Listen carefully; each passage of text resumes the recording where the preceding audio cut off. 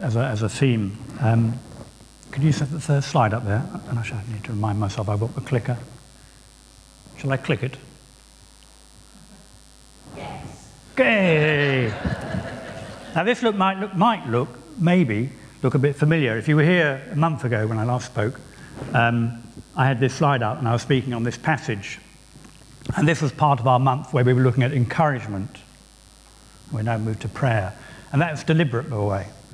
It wasn't just a chance event. Because I wanted the church to think about the many encouragements in God's Word. We've been through a pretty rough time. Before the pandemic, during the pandemic, and the future lies before us, right? So the church needs to feel God is still for us, and we need to recognise the one whom we serve, and we need to be encouraged. We do need to be encouraged by that. And so I was using this, and I was just emphasising the point. God didn't give us a spirit of fear, but one of power and of love and self-control. And I'm now going to be moving on. As we talk about prayer, we're talking particularly today about what you might call praying together. Traditionally, you used to use the term corporate prayer. Sounds quite a big thing. Rather impersonal corporate prayer, isn't it? I like the idea of praying together. And that's really what I want to focus on. That's what this passage is about, by the way. Hopefully you'll see that. It's actually entitled in the NIV, The Believer's Prayer. And it's a lovely example of what, coming together for a prayer meeting should be about. It's a really important thing. It's a joyous thing. It's a thing where God often speaks into his church in power. It's a place where God's people come together as one. There's a sense of unity and belonging. When there are prayer meetings where there are just 2 or 3 present, okay, that's great, that's good.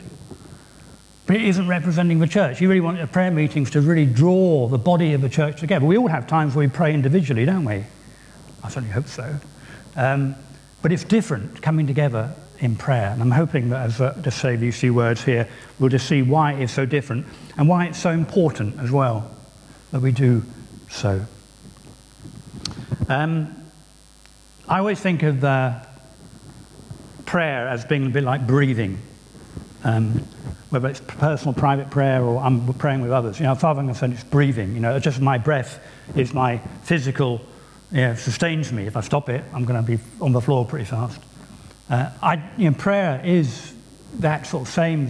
It's a good metaphor or analogy. I never know the difference between the two, but it's a good image of what prayer is all about. It brings us daily, regular life, and we need to recognise that. It enriches our lives, and it sustains our lives of faith, and it is very central in that sense. But I do think, as I say, when we come together to pray, corporate prayer or prayer meeting, we're doing something very special. We're coming together as God's children, as believers, God's children, and we're gathering around our Heavenly Father. We almost, sometimes we go into prayer meetings and we sit down and it's all rather quiet, Can you imagine a group of children rushing into a room to talk to their parent? Gabbling, blah, blah, blah, blah, blah, blah. I think there's a little picture there. God says, come to me as my children. And we come in so serious. But I think there's a lesson there. We must remember who we are in Christ. And we must, recognise we are children gathering. I think that image of children gathering around a parent is a great one for a prayer meeting because it can set us free. Probably as we get older, we can get rather formalised and we get rather regular and dependent. So I just want to give that image to you. Next time you're in a prayer meeting with others, think of yourself as a kid. I don't care how old you are, John. No. But think of yourself as a child coming to God. In the book of Acts, we see an example of the early church's dependence on this means of God's grace. They faced numerous challenges and threats. And it's a wonderful example, I think, that continues to need to speak to us today, in our present day, where sadly, often, the act of praying together regularly is rare or lacking. And then when we do so, as I've already intimated, it's often a very timid affair. It's a subdued affair. It can often be a rather joyless affair, uninspiring affair. You know, we're likely to walk out of a prayer meeting sometimes thinking, well, I've been there, I've done my duty, let's get on with my life. But it should be a pivotal point. You know, I've been there, I've been praying with believers, you know, we're trying to get, you know, understand, Lord, where we need to be.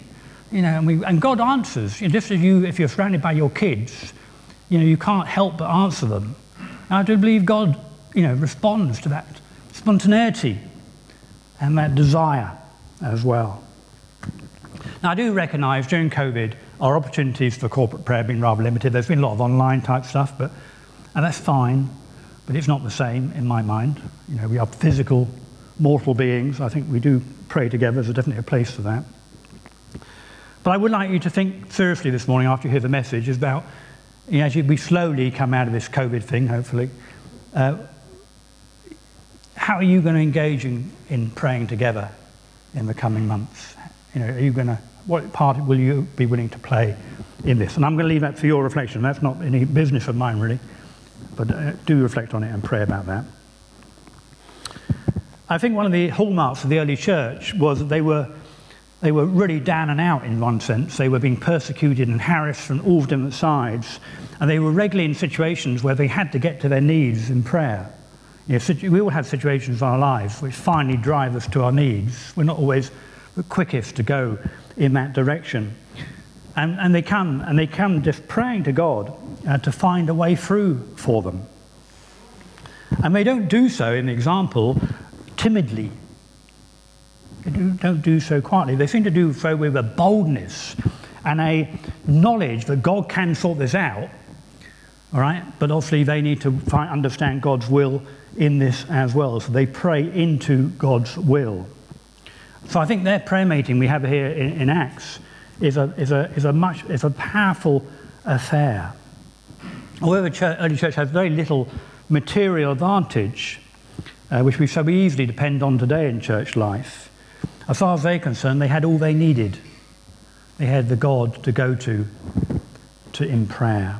And they did know the importance of prayer, and they desired to see God at work amongst them. And that's why they called out to God again and again and again. You know, God is not our puppet. We don't tell God what to do. You know, just because we're praying doesn't mean God responds in the way we want to. You know, that isn't it.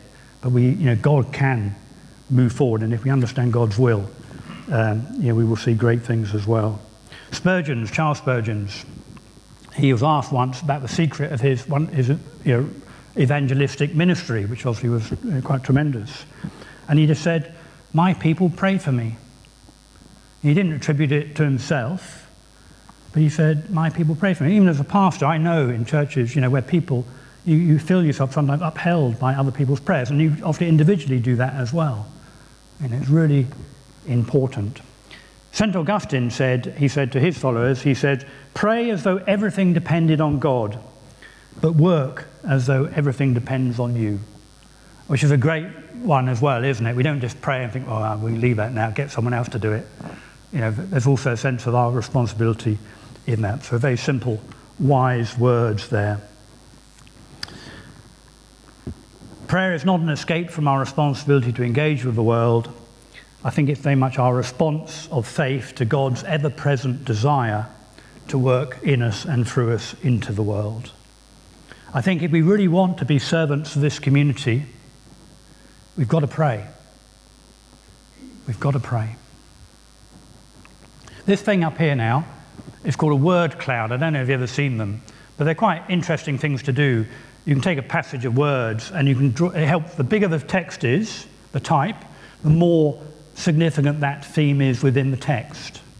And this is a word cloud of the passage that Sue just read to us. And I just want to point out some basics here. And I've put the title in about praying together with boldness, but you can see boldness is a very key theme in that text. Jesus is really, really central. The Word of God is very present. And also you've got a couple of other words which are coming together. There's gathering. I can't see it at the moment myself. There's together and there's gathered. There's a sense of drawing in. You know, these are the key themes. I mean, you may not find that very easy, but I find it quite useful. Visual reminder. Personally, I find it a bit easier than that. But that's up to you, because I'm going to leave that up there now while I speak on this passage, so you can make your own mind up. Before I can speak on this passage, I need to take us back a little bit earlier in chapter 4 and just set a scene, because then it puts in place what's going to happen. So Peter and John, the apostles, have been hauled up in front of the Sanhedrin, which is the Jewish religious court, because verse 2 of chapter 4 says, they've been teaching the people and proclaiming in Jesus the resurrection from the dead. Wonderful. So there they are, they're in front of the Sanhedrin. But even in front of that court, even in front of those important people, these are significant judges and important people, they have continued to proclaim the gospel boldly. In fact, verse 12 finishes with the verse, salvation is found in no one else, for there is no name under heaven given to men by which we must be saved. And although they would have had a very natural concern for their own safety, their boldness just comes through, doesn't it? They are daredevils. Are they daredevils for God? That boldness is coming through. Where are they getting this boldness from? We all can be quite timid. We all can be quite fearful. Verse 13 actually says, when they saw the courage of Peter and John, they realized that they were just simple, unschooled, ordinary men, they just were astonished. And they took note that these men had been with Jesus. And the court doesn't know what to do with them. They really don't know what to do with them. They tell them not to speak again in the name of Jesus. But Peter and John reply to me and says, judge for yourselves what is right in God's sight, to obey you or to obey God. We cannot help speaking about what we have seen and heard. And they threatened them again, and they threw them out and let them go. So that comes back into our passage here. So this is Peter and John coming back in. So on their release, verse 23 tells us, Peter and John went back to their own people and reported all that had happened, all that the chief priests and elders had said to them.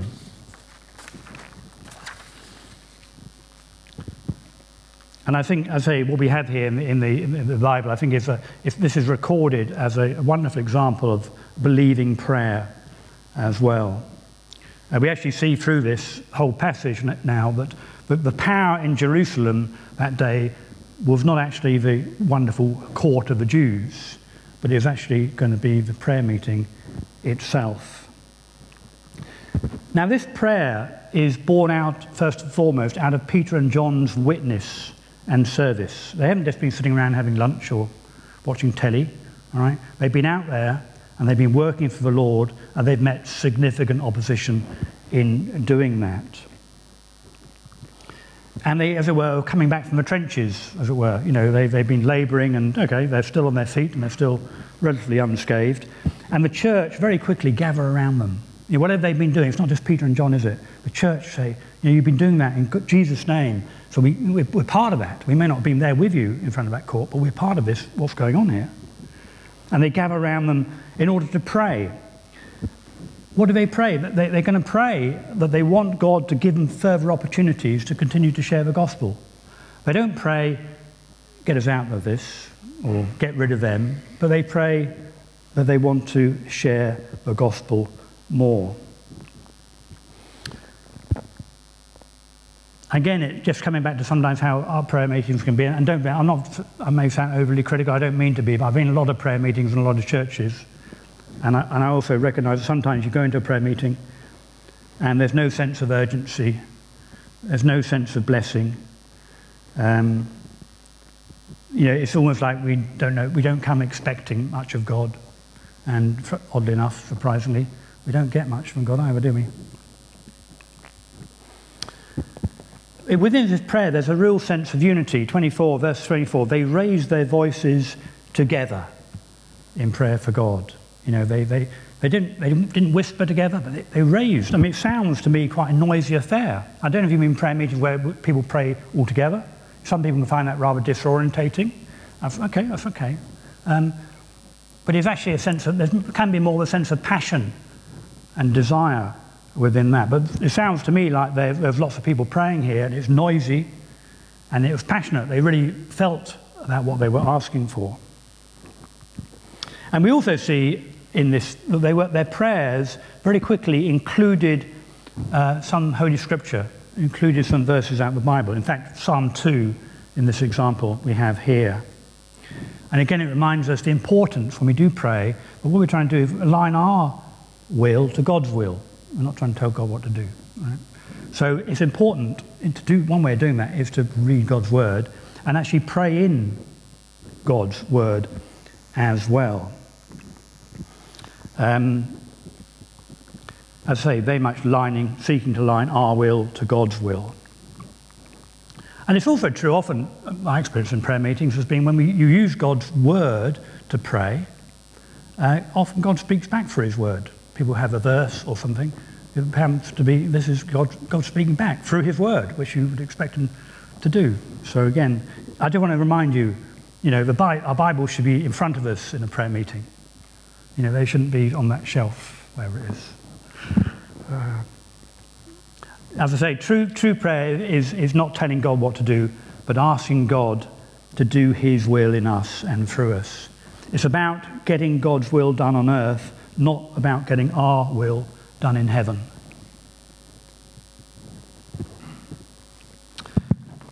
So these followers of Jesus didn't pray that God would just change their circumstances. They didn't pray that they would knock the enemies, the Sanhedrin, out of their office, as it were. But they asked God to empower them so that they might make the best use of their present circumstances in order to accomplish what God had already prophesied in Psalm 2 would come to pass. I'm going to read verses 24-25. So when they've heard from Peter and John, they raise their voices together in prayer, and they pray, and this is Psalm 2, "Sovereign Lord," they said, "you have made the heaven and the earth and the sea and everything in it. And you spoke by the Holy Spirit through the mouth of your servant David." And so this is Psalm 2. "And why do the nations rage and the people plot in vain? The kings of the earth take their stand, and the rulers gather against the Lord and against his anointed one." And they take that text and apply it then into their present circumstances. And they say, "Indeed, Herod and Pontius Pilate met together with the Gentiles and the people of Israel in this city to conspire against your holy servant Jesus, whom you anointed. They did what your power and will had decided beforehand should happen."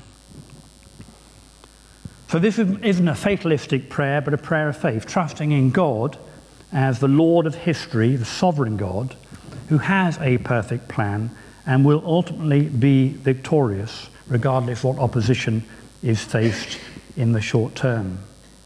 So they ask God for divine enablement, not for an escape from their present hardships.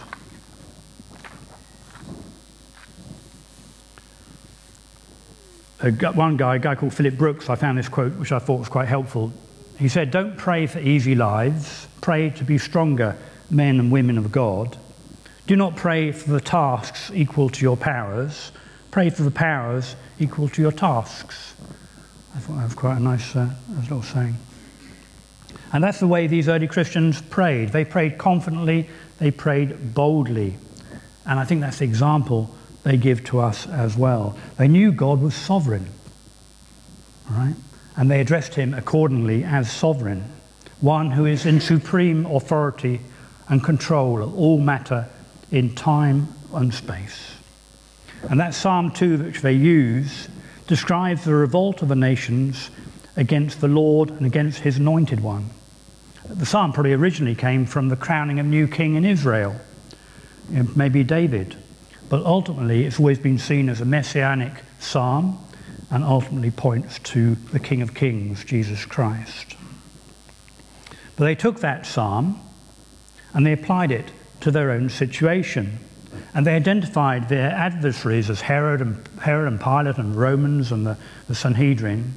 These people who'd ganged up against Jesus, had him crucified. And yet God raised him from the dead and enthroned him in heaven. And yet all of this was part of God's perfect plan. So the early church strongly believed in and therefore prayed in the light of God's sovereignty. And we should note that they did not permit their faith in God's sovereignty, though, to to destroy their own responsibility to be faithful in prayer and witness. The last few verses, 29 and 30. Now, Lord, consider their threats and enable your servants to speak your word with great boldness. Enable your servants to speak your word with great boldness. Stretch out your hand to heal and perform miraculous signs and wonders through the holy name of your servant Jesus. So again, they didn't ask for protection, they asked for power and they asked for enabling. They didn't ask for, as it were, fire to fall from heaven on their enemies, but instead for the power from heaven to preach the word to them. Their requests were for boldness, not for safety. And in this example here, this believer's prayer did release God's power. For we read, after they prayed, the place where they were meeting was shaken, and they were all filled with the Holy Spirit and spoke the word of God boldly. God's answer was to shake the place where they were meeting, to fill the people once more with his Spirit and give them the boldness that they were asking for. It wasn't a second Pentecost, for there really can't be a second Pentecost, no more than you can have a second Calvary. But it was a filling of the Spirit to equip those believers to serve the Lord and to minister to the people. And if we look forward beyond this reading, just into the next few verses, we see that this fullness and blessing of the Spirit that came out of that prayer meeting also created a much stronger sense of unity and purpose amongst the people. Verse 33 says, with great power the apostles continued to testify to the resurrection of the Lord Jesus, and much grace was amongst them all. Through their praying together, they enjoyed great power and great grace, which surely must be hallmarks of any great church. The name of Jesus Christ has not lost any of its power, but it has often we found, as God's people, we seem to lose access to that, I think, because we've stopped praying earnestly, together, expectantly, boldly, to a God who we know is sovereign. The sovereignty of God is not an abstract doctrine that we try and accept and defend. It's a living truth that we act on and we believe in and we depend upon and apply in our praying.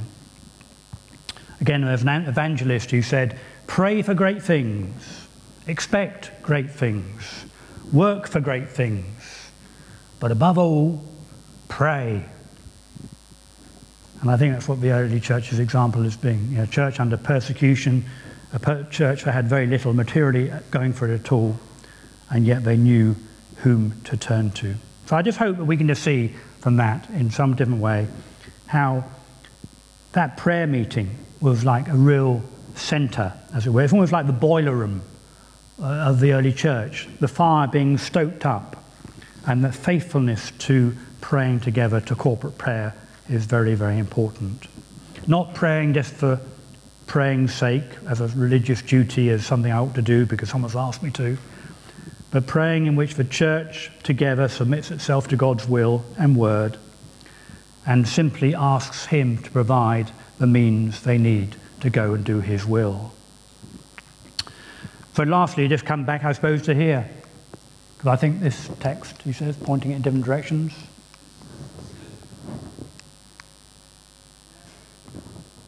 I'll go backwards. No, it didn't go backwards.